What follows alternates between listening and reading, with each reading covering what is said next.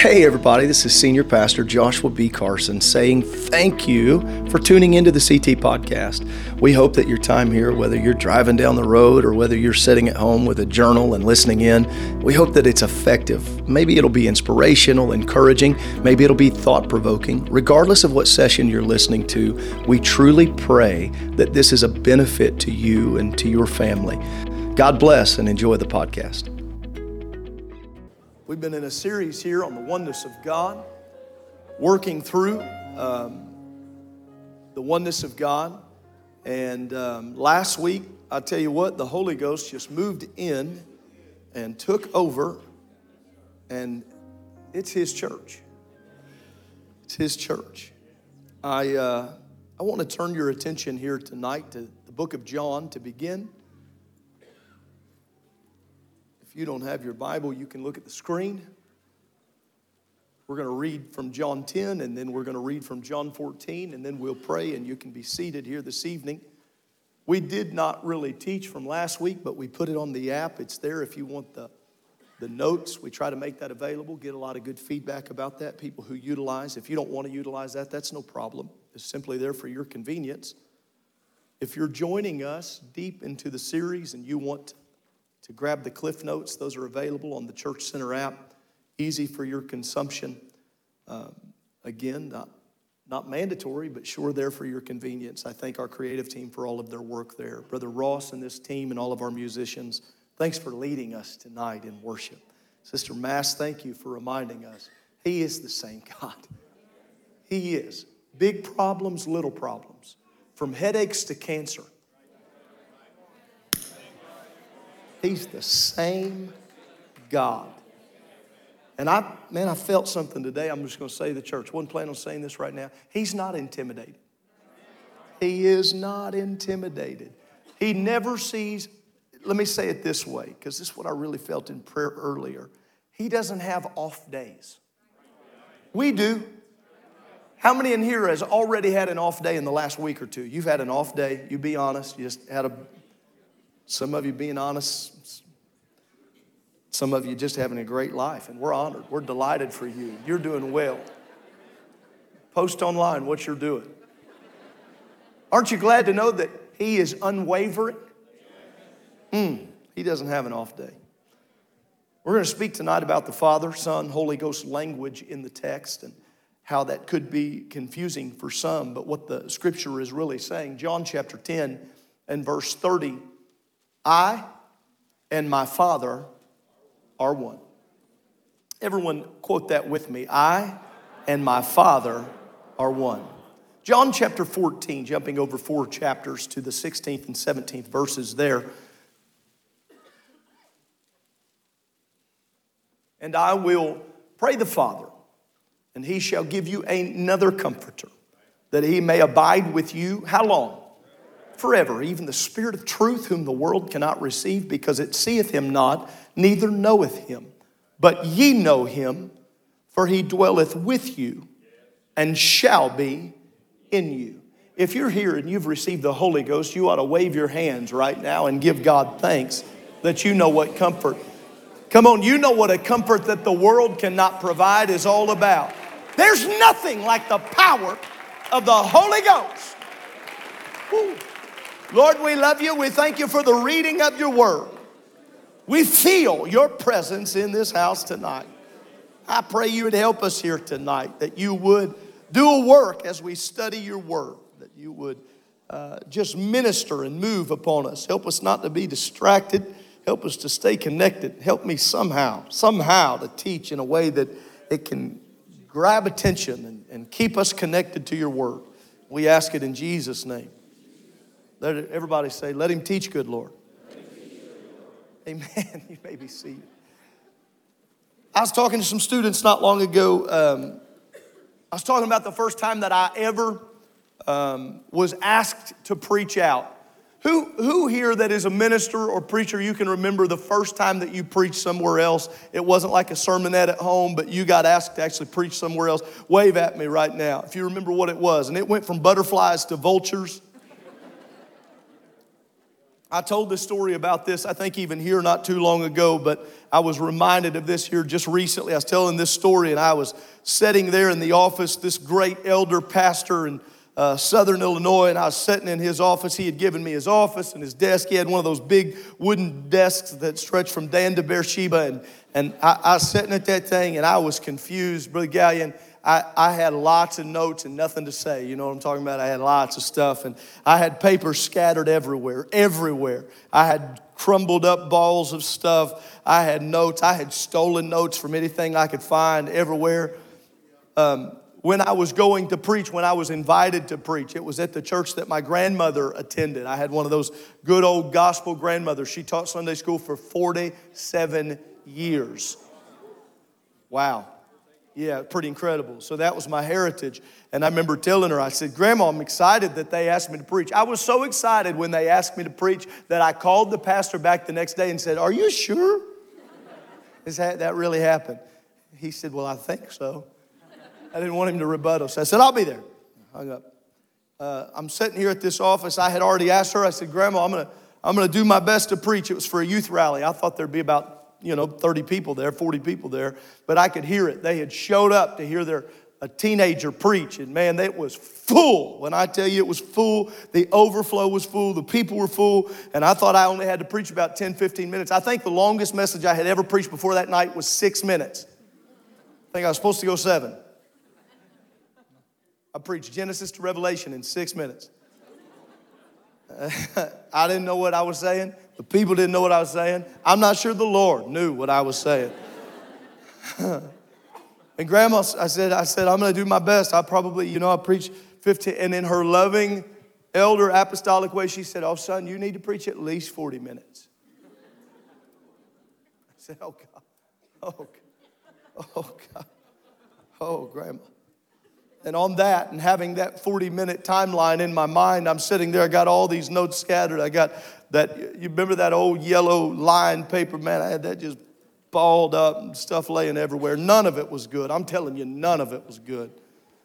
I'll never forget the pastor opening the door, walked in there to the office, and I had papers everywhere. And I heard the door open, and I looked up at him, and he said, son, if you don't have it by now, you ain't getting it. I said, thanks a lot. I played it off. I said, I'm ready. I didn't know how to preach 40 minutes. Here's what I do know happened that night. I went longer than I should have, but there was a lot of repeating. There was a lot of saying the same thing over and over and over. Sometimes we get in a situation like this, and for some people, 20 minutes is too long. For some people, 40 minutes isn't long enough. Sometimes we think it's the length and the duration of the sermon or the message and we think, man, I heard one guy say, 40 minutes is the perfect amount of time for a great message, but it is way, way, way too long for a bad one. Right? You've heard me say before, it gets on the edge of that hostage situation at some point. You know that the Sermon on the Mount, the greatest sermon that's ever recorded in time, can be read in 12 minutes? Now, Brother Brown, there's no way that we can begin to exhaust the richness of its textural truth. There's no way. You could probably take an entire semester, couldn't you, and teach on the Sermon on the Mount. I know you enough that you could do it. But he spoke it in 12 minutes. What are you saying?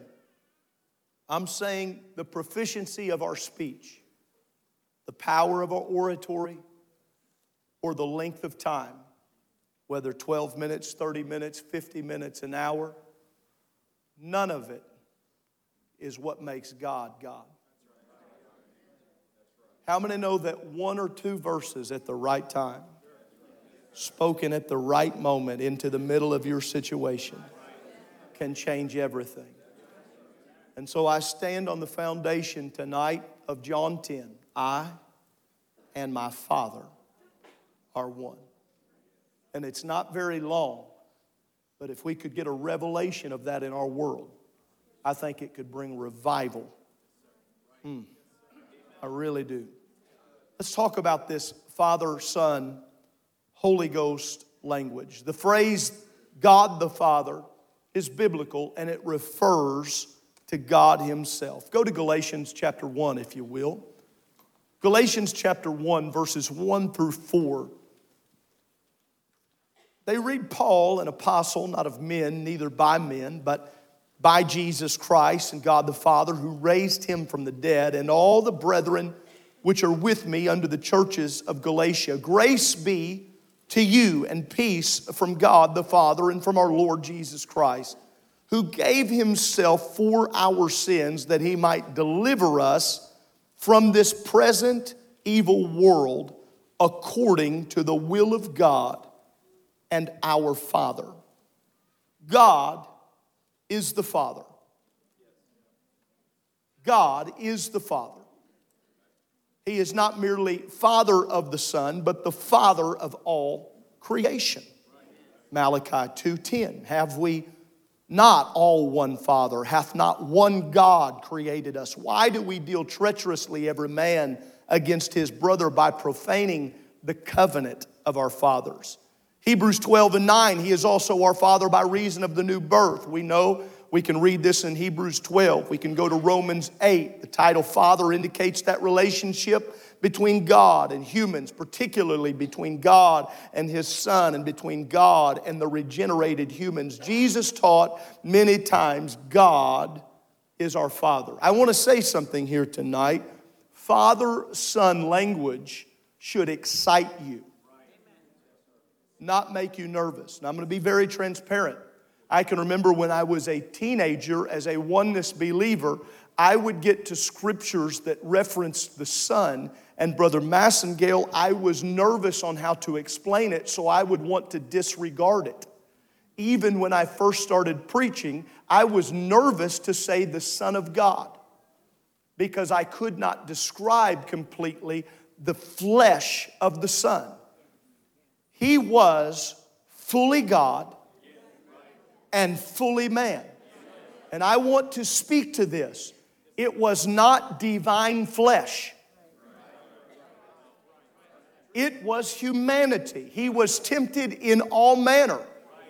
And there's all these different arguments that we want to get into. And you can go and read from last week's notes, because I'm not going to spend a lot of time with what I would have been teaching on the Son principle there, on whether or not could he have sinned. Boy, that's been a great debate that I've heard here and there and all over the place that people like to get in and argue about. I've had people ask me all kinds of deep, rich theological questions, real heated about it. I usually start every one of those conversations, Brother Trano, like this. Before I answer that question, what's the last Bible study you taught? Because before I debate you about something like this, I want to know if you're even reaching for souls. Some people don't like that answer, but I think it's a good one.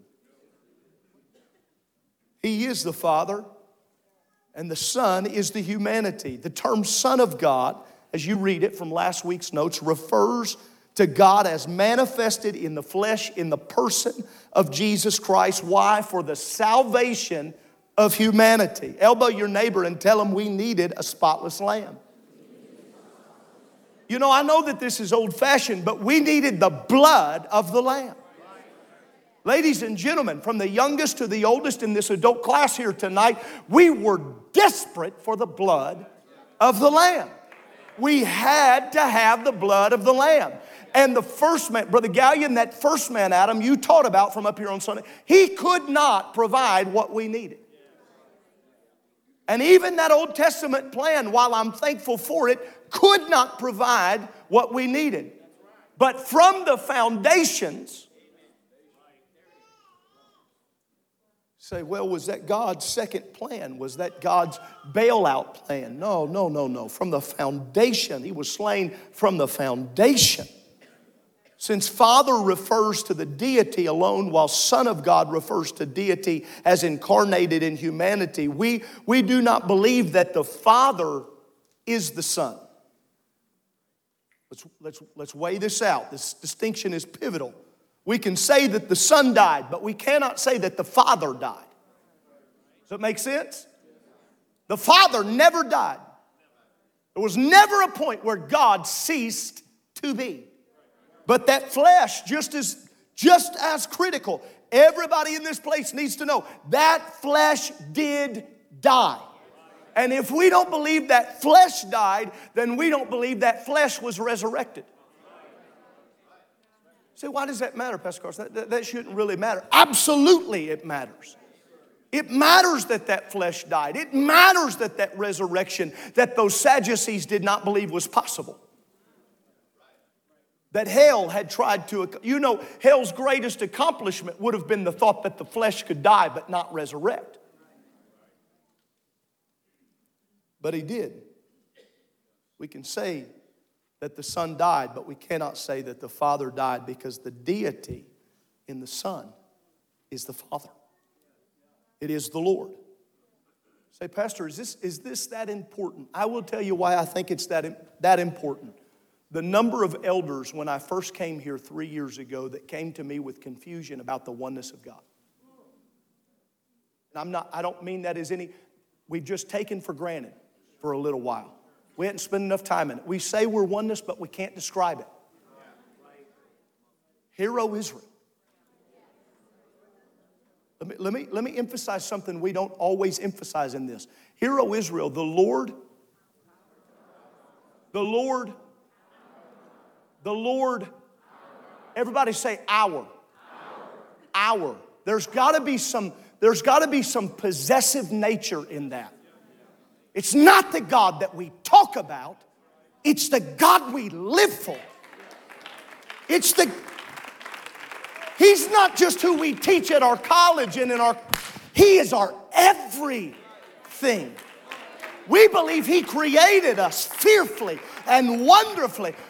Hear, O Israel, the Lord is. And so if we're going to, there's a difference. Please catch this. There is a difference between talking about Him and to Him. And to talk to Him, you need to be in relationship with Him. And it is hard to truly converse with that with whom you cannot know or choose not to. And so it's important. Am I too excited? I don't know. The term Holy Ghost and Holy Spirit. Oh, I've heard some funny debates on this. I have a friend who got real fired up about this. I prefer Holy Ghost. I mean, it's real. Like, just calm down. It's the same. Pneuma, it's the same. Holy Ghost, Holy Spirit.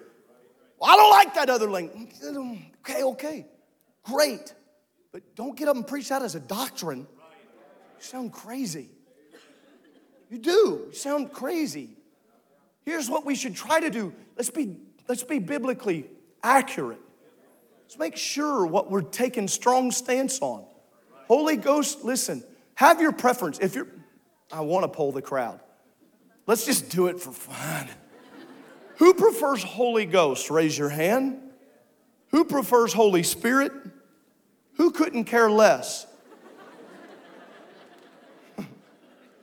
Now, what I want, those people that raised your hand that said you couldn't care less, I want you to know there are some people in the room that are like, I'm not surprised they couldn't care less. I'm not surprised. I felt it in the room. I'm not surprised. I knew it. I knew that. That's the way we're going. He don't even have a tie on tonight. I'm not surprised he didn't ask that question. I'm not surprised he asked it.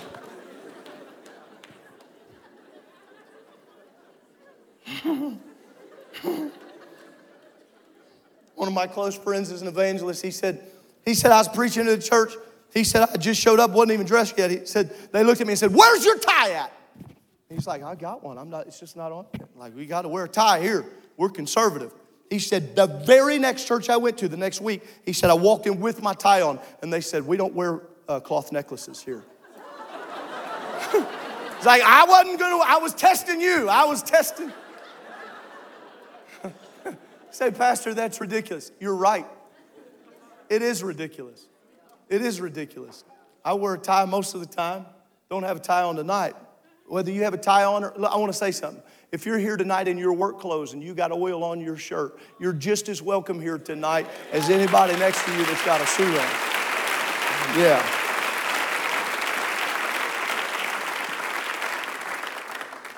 Had somebody ask me, and they were well-meaning. They said, what are we going to do if some of those people show up and they don't look like, they're not dressed like, what are we going to do? We're going to rejoice.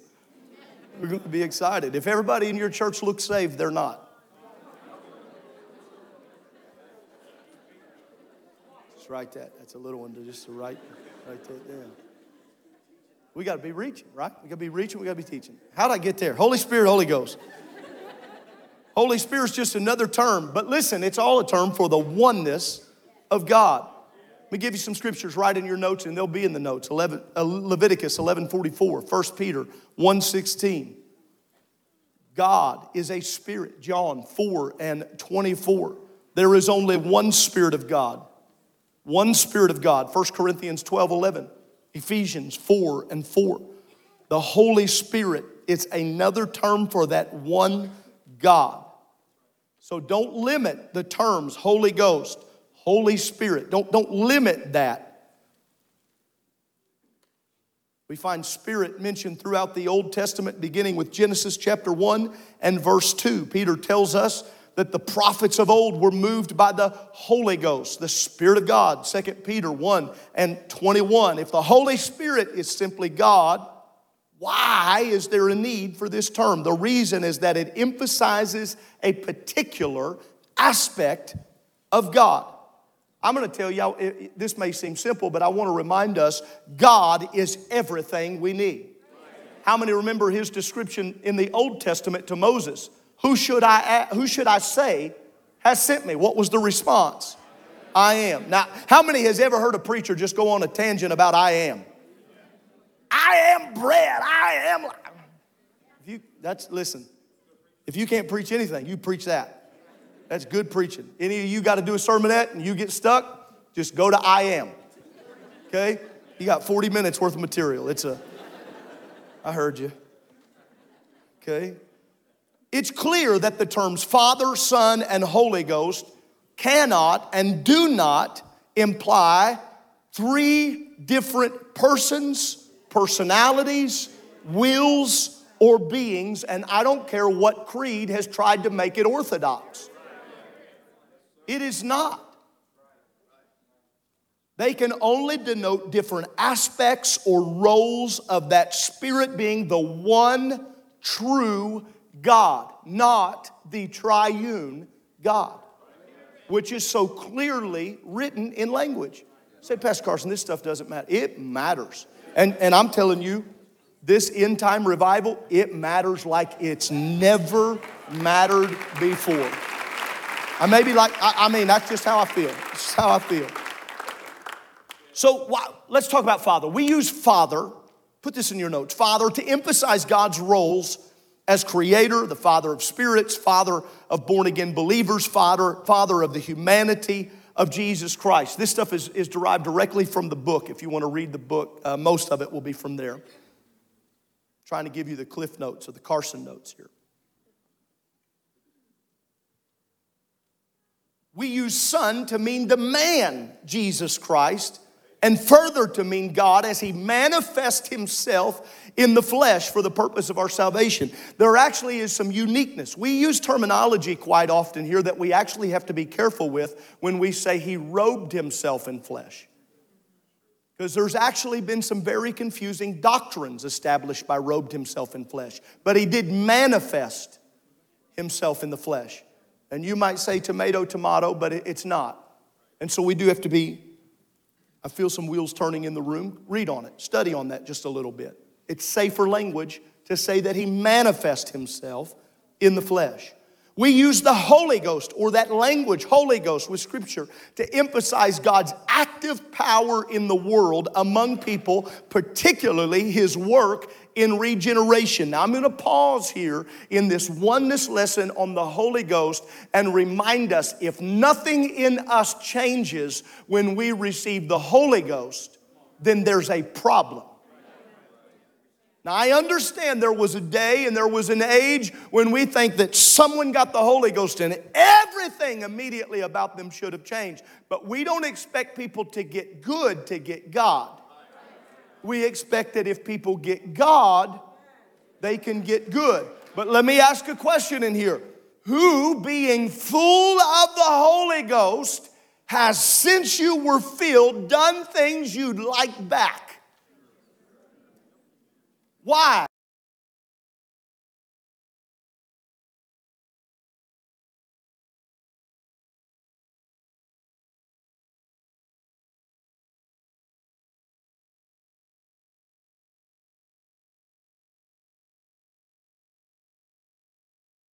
don't want to ever preach a Holy Ghost that is less than lives will be transformed.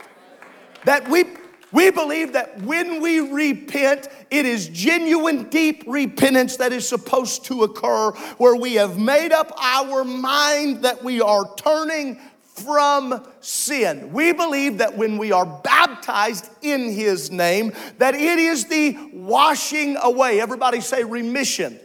It is the remission of sins. And we believe that when we are filled with the Holy Ghost, we are filled with what? What is it? It is the Spirit of God. I have been with you, but I will what? Be in you. Greater signs. So ladies and gentlemen, our answer for the world is what's in us. It is the power and the demonstration of the Holy Ghost. I can't overemphasize this. I don't even care if I get real excited. I am excited. The power of the Holy Ghost that's inside of us is God working through us. That's why we're not intimidated by sickness. It's why we're not overwhelmed by the issues of the world. It's why we don't bow to social customs. It's why we don't just ebb and flow with the sinful strategies of society, but we stand resolute on doctrine, and we allow it to be for reproof and for correction and for... We allow the Word. Listen, if the Word gets in us, the Word is going to change us. That's why to say you're full of the Holy Ghost, but you're no different than... That's where we get into this sticky conversation about holy living. Oh, here he goes. Just bear with me for a second. If God gets in you, I don't care what you say. There's some things God doesn't watch. God won't partake in. How do you know? Read the text. It didn't matter what group he was in. He never changed who he was without sin. He was without sin. And when the Holy Ghost, listen, not part of a triune Godhead, when the Holy Ghost, the Spirit of God, comes inside of you, it is known because, like the Bible, you will speak with other tongues as the Spirit gives the utterance. Why does that matter? Why does it matter that you speak with tongues? The tongue is the most unruly member of your body. You can get everything in line and your mouth will cash you in. You're having a great day and stub your toe. Doing wonderful. You bought your wife flowers. You were having a good day. You were nice to everybody at work. And then they cut you off. It's like a rudder of a large ship. When he gets your ship, when he gets your body, it is evidence, and you speak in another language. That's why we don't teach people how to talk in tongues around here. We don't teach. If I ever hear somebody get in someone's ear and say la la la, no. We don't teach any of it. It's divine by God that when he gets your body, he ought to get your tongue. When he fills you with his Spirit. Come on, where's my witnesses on a Wednesday night? We believe in the power of the Holy Ghost, the Holy Spirit. It's God. It's God. And there are people all over this room that'll tell you that until they got the Holy Ghost, you were a mess. I confess, I stand on trial. I solemnly swear to tell the truth, the whole truth. Which one goes on the... If I didn't have the Holy Ghost, I can't imagine. I'm a passionate guy. I'm a fighter for the underdog. I can't imagine who I'd be. But since he's filled me, I want to give every bit of that to the kingdom of God. I want to give every bit of it. People around this room, you know that when that one God, not part of God, not a section of God, not one of the many gods, or not one of the many gods, but God filled you. And when I want to teach, but I also want to preach a little bit. How many remember when He filled you? Who remembers when you spoke in tongues as the Spirit gave the utterance? You remember what it felt like. How many remember those warm, salty tears dripping down off your cheeks and down off your chin, and God got a hold of you? And I've heard people say, I don't know, I think. You'll know. You'll know. Anytime somebody's told me, I think, but I don't know, I'm like, throw them back up. Let's go. Let's pray again. I tell them, pray again, pray again, pray again, pray again, pray again. Pray again. Pray again till you're talking in tongues. And the amazing thing about God, because God's everywhere, God can fill you anywhere. He can fill you in the altar, but He can also fill you in the pew. One of the craziest things about Pentecost is we introduced this thing that we thought people had to be standing at the altar to receive the Holy Ghost. And we do all that while we read. They were sitting.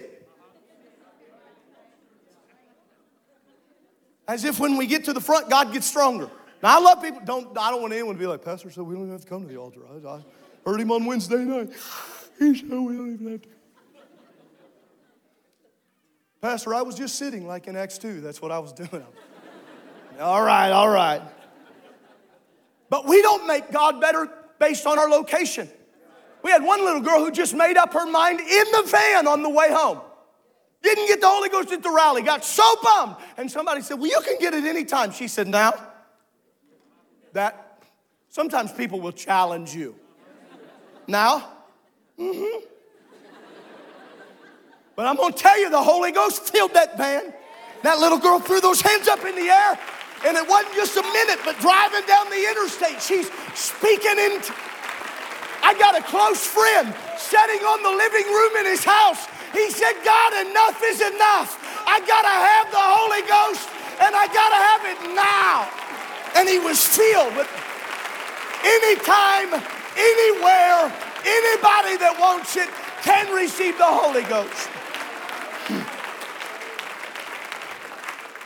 I know an elder statesman who said nobody wants the Holy Ghost anymore. Phooey on that. If they knew. That's why our testimony is so important. Let me say something right now that deals with personality and action. When people meet you, they should want the Holy Ghost you have. If when they interact with you, they want to be less like you. Let me get back to these notes right here. The Holy Ghost is meant to change us. It's meant to work on us. Now listen, the Holy Ghost, you're still going to be you. Okay? You're still going to be you. But the Holy Ghost is creating you. Oh, you know what? I feel to do something. Let's lift our hands and pray, God, keep working on me. God, keep working on me. Ooh, keep working on me. Don't stop working on me. I don't want you to think I'm done. I'm not done. Come on, the Old Testament analogy would be like that vessel on the potter's wheel. Don't stop working on me. The Holy Ghost is not a rival. How many know we treat it that way sometimes? They got the Holy Ghost, they're good. Assembly line. The Holy Ghost was for the power to be witness. And across this room, we'd be witnesses at different levels. For some of you, your witness is sitting in McDonald's drinking coffee. That's it. You're just visiting with other people. You're just interacting godly. Sharing your testimony. I showed up at a place of business. I don't want to embarrass anybody. I showed up at a place of business today that someone from this church works at. I'd love to embarrass them, but I won't. I showed up. One of their co-workers greeted me and knew me when I showed up. Do not come to this church. I showed up. They greeted me as Pastor Carson. Hello? I try to do pretty good about knowing people. He said, oh yeah, I watch you preach on Facebook.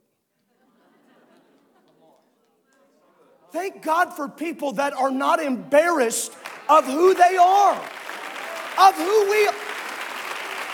For I'm not ashamed of the gospel of Christ. It is the power of God unto salvation to everyone that believeth. The Jew first, but also the Greek. Jew and Gentile alike. Why? Because we're full of the Holy Ghost. Oh, let's just give God great praise in this house tonight.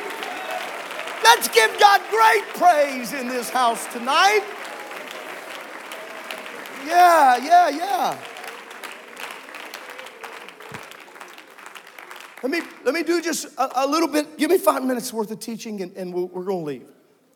Let's talk about a couple debated scriptures that just come up. Matthew 28:19. Go ye therefore, teach all nations, baptizing them in the name of the Father, of the Son, and of the Holy Ghost. At face value, that could be confusing. And I hear some of you in the room, well, it says name singular. And I know that we've said that, and it is. At face value, we see that. But let's just dive in just a little bit. Jesus commands his disciples here, baptize in the name of the Father and of the Son and of the Holy Ghost. However, this verse of Scripture does not teach that the Father, Son, and Holy Ghost are three separate persons. It teaches that the titles of Father, Son, Holy Ghost are part of identifying that singular name. That one being. The verse expressly says, in the name. I'm not trying to be condescending or too simplistic here, but it does not. The original language cannot be rendered in the names of. It is singular, in the name. The answer, or to answer any doubt that the singular plural distinction is significant, was planned deliberately by God. We need only read Galatians 3:16. Paul emphasized the significance of the singular thy seed as far back as what would have been found in Genesis 22:18.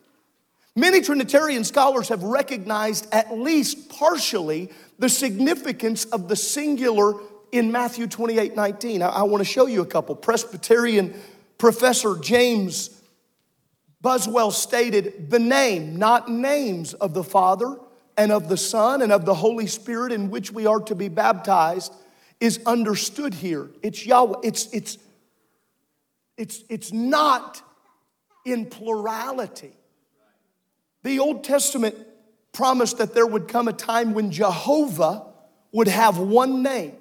For your notes, write this down. It would be Zechariah 14:9, Isaiah 52:6. It was prophesied, the singularity, the understanding of that name. We quoted it here on Sunday from Acts chapter 4. There is no other name. That name would be revealed, right? That she would have a son and his name would be.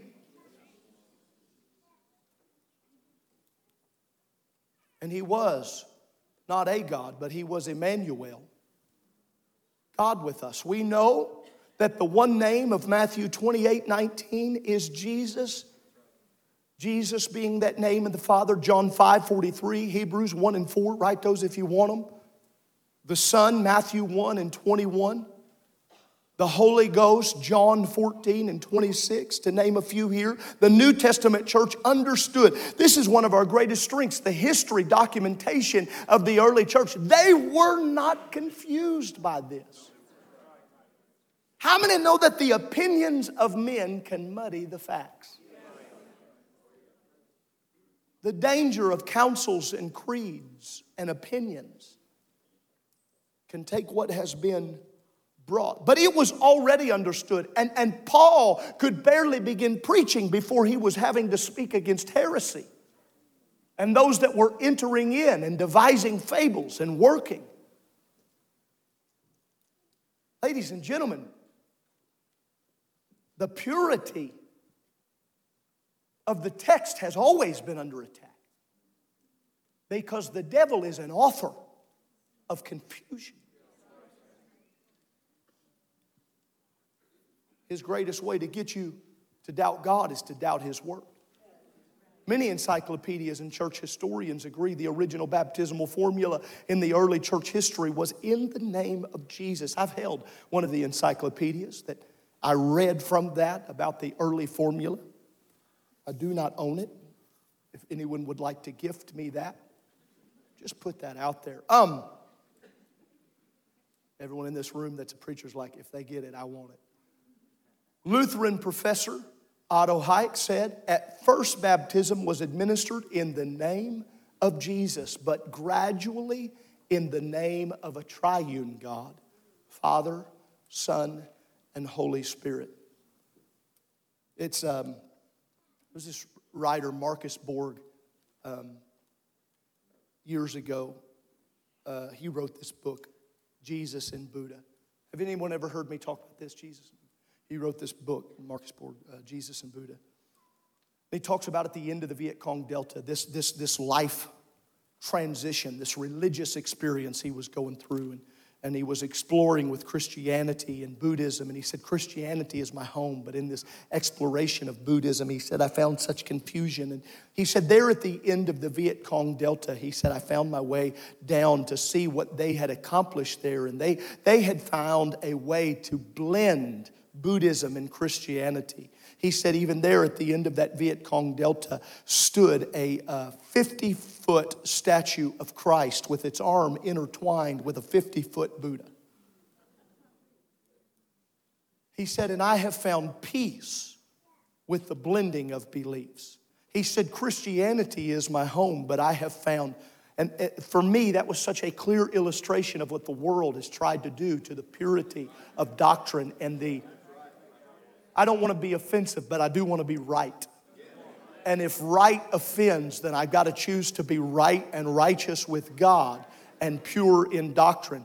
Listen, ladies and gentlemen, if we preach anything else according to this Bible, we're in bad shape. In fact, the scriptural word is to be accursed. God, we want to love your word. Stand with me. Stand with me. Boy, I feel the Holy Ghost tonight. I really do. Teach all this to say, I don't want you, don't ever be concerned with father-son language. That's great. We understand. Father, Son, Holy Ghost, that's biblical language. We understand it. We believe it. We believe it. Hear me. He was the Son of God. Many in this room that would not want to raise their hand would say they went through seasons where it almost felt weird. He was the Son of God.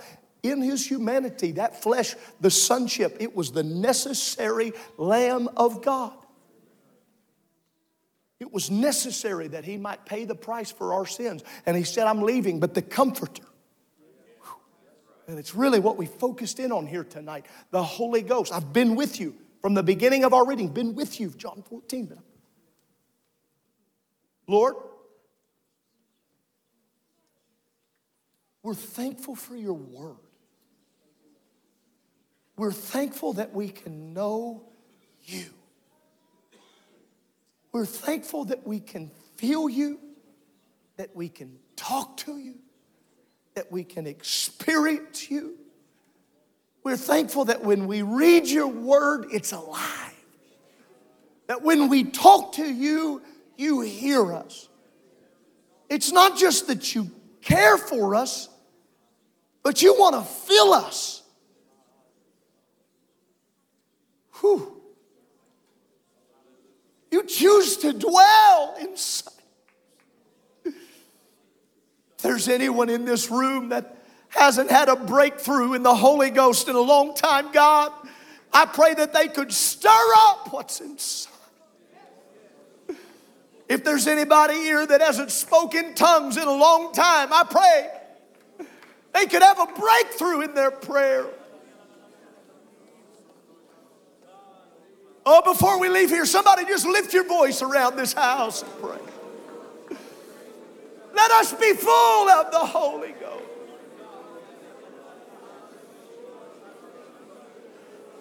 Father in creation,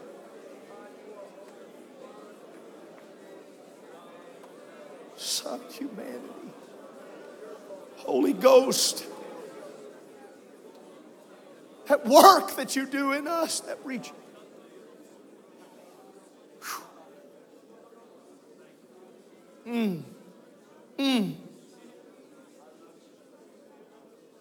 Thank you, Lord. Thank you, Lord. Thank you, Lord. Thank you, Lord. Thank you, Lord. You was given to know the mysteries of the kingdom. Thank you, Jesus, for your understanding of Scripture. Let me speak to something before we leave here tonight. Revelation. Let me say it this way. Accuracy should not yield arrogance. Accuracy should yield humility. I'm going to win this argument. I'm going to win this argument. Okay, your apologetics might be great, but if your accuracy is laced with arrogance, then how accurate can it be? We've got to be accurate, but we've got to stay thankful. And to stay thankful, there's always this sense of humility. You've got to be, it's a line to walk because you've got to be confident, and accuracy should give confidence. It will even at times the Holy Ghost will in fact give you boldness. But boldness and arrogance are not the same. Well, bless God, I'm right. Yeah, but your spirit's wrong. Does that make sense?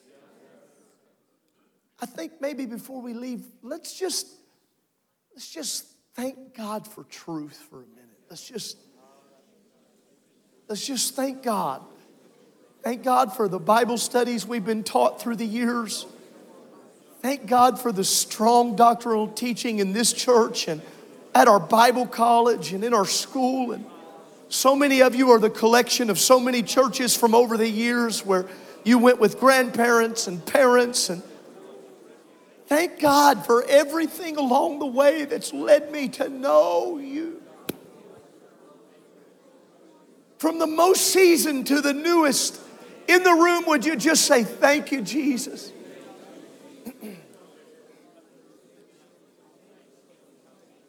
Thank you, Jesus. Thank you, Jesus. Oh, thank you, Jesus. Thank you for your word.